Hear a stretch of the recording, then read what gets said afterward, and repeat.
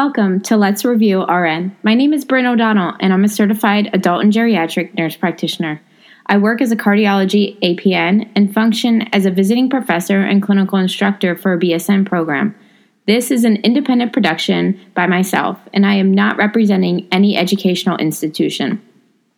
My goal is to deliver a condensed but robust review on topics primarily discussed in Adult Health 1 and 2 and some pieces of pharmacology of a bachelor degree nursing program. Over the years, I've learned that students have an immense amount of confusion and questions when they leave didactic, which makes applying what they are learning nearly impossible to the clinical setting. I want to break down the basics so that you can continue to build upon your knowledge and put the pieces together. Hi everyone, and welcome to Let's Review RN. Today we are going to start our discussion about kidney stones.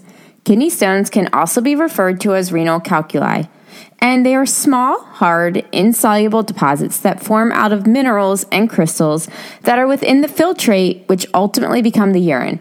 This is formed within the nephron of the kidneys. Each kidney contains around 1 million individual nephrons. This is the functional portion of the kidney that allows it to filter, reabsorb, and secrete. So fresh, oxygenated, unfiltered blood is received from the heart to the kidneys via the renal artery. The renal artery then branches off and unfiltered blood enters the afferent arteriole, afferent meaning bringing blood to or towards something. The afferent arteriole brings blood towards the nephron. The nephron is made of two main parts, the renal corpuscle and the renal tubule. Responsible for filtering the blood, our renal corpuscle is formed by the capillaries of the glomerulus and Bowman's capsule. The glomerulus is a bundled network of capillaries that increases the surface area of the blood so that it has greater contact with blood vessel walls to allow for ultrafiltration.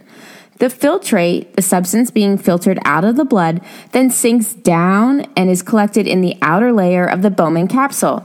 This outer layer holds the urine and it separates the blood within the capsule. At the far end of the Bowman's capsule, opposite the glomerulus, is the mouth which leads into the renal tubule, which is where urine enters to allow for reabsorption and excretion and secretion.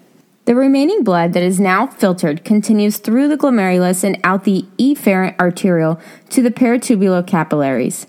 Now that we understand how urine concentrate is achieved, let's look at where the urine concentrate travels to after leaving the Bowman's capsule. A series of tubes called the renal tubule concentrate the urine and reabsorb non-waste solutes from the urine. The renal tubule carries urine from the Bowman's capsule to the renal pelvis. The first portion of the renal tubule is known as the proximal convoluted tubule. The tubule cells that line the proximal convoluted tubule reabsorb much of the water and nutrients initially filtered into the urine. Reabsorption relies highly on what the body needs in order to maintain homeostasis.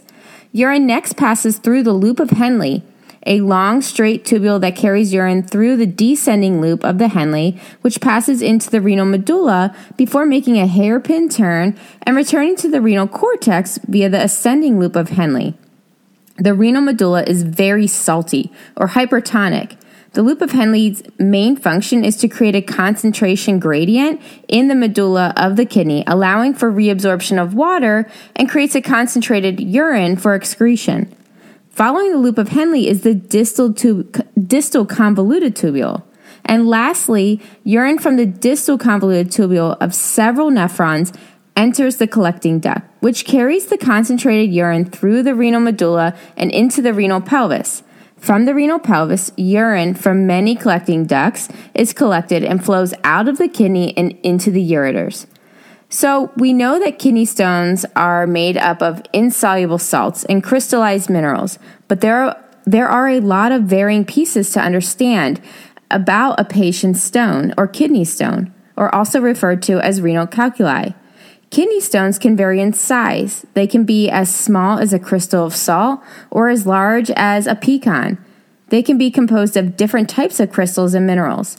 We will discuss several different types of kidney stones, which is important to understand what the stones are formed from because that really drives treatment, nursing interventions, and prevention education for these patients.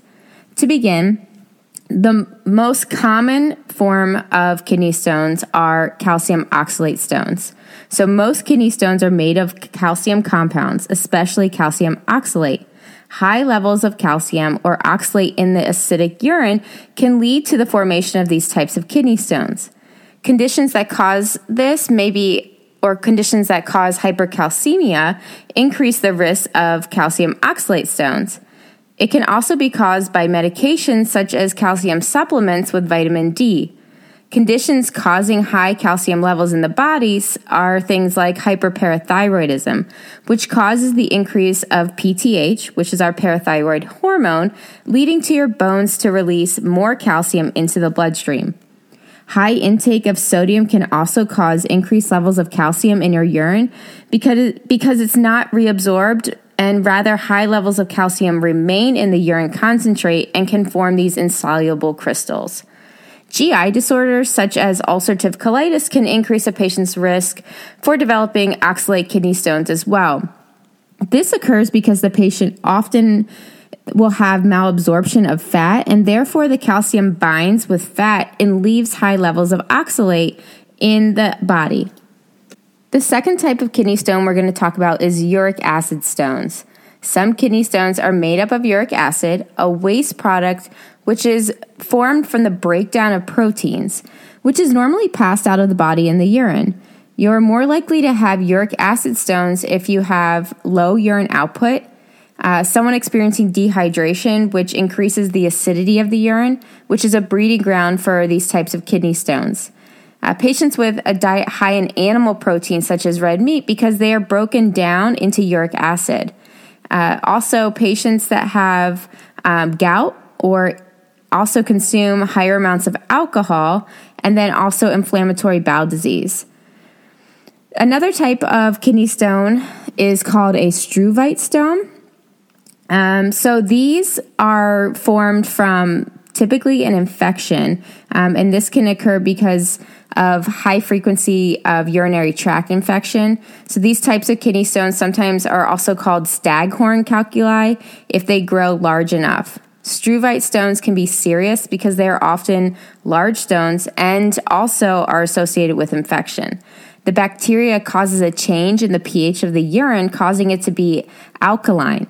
Medical treatment includes antibiotics and removal of stone, but we'll get more into that probably in a later podcast. Women are affected more than men because of their higher risk for urinary tract infections. The next type of kidney stone is a cystine stone. Less common are kidney stones made of chemicals called cystines. Cystine stones are more likely to occur in people who have family conditions that result in too much cystine in the urine.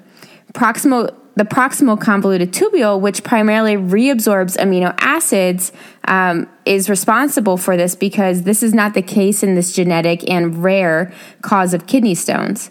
Cystine stones may be prevented or dissolved with medicine, and if a stone causes a blockage in the urinary tract or it's too large, then it will have to be removed. The last type of kidney stone that can occur is called calcium phosphate stones. These are formed in alkaline urine, which, unlike calcium oxalate, that's formed in acidic urine. Most kidney stones start to form in the kidneys, but then can migrate through the urinary tract. During this migration, they can become bigger and they can get stuck, causing obstruction. Kidney stones can be found within the kidney at the calyx or the renal pelvis.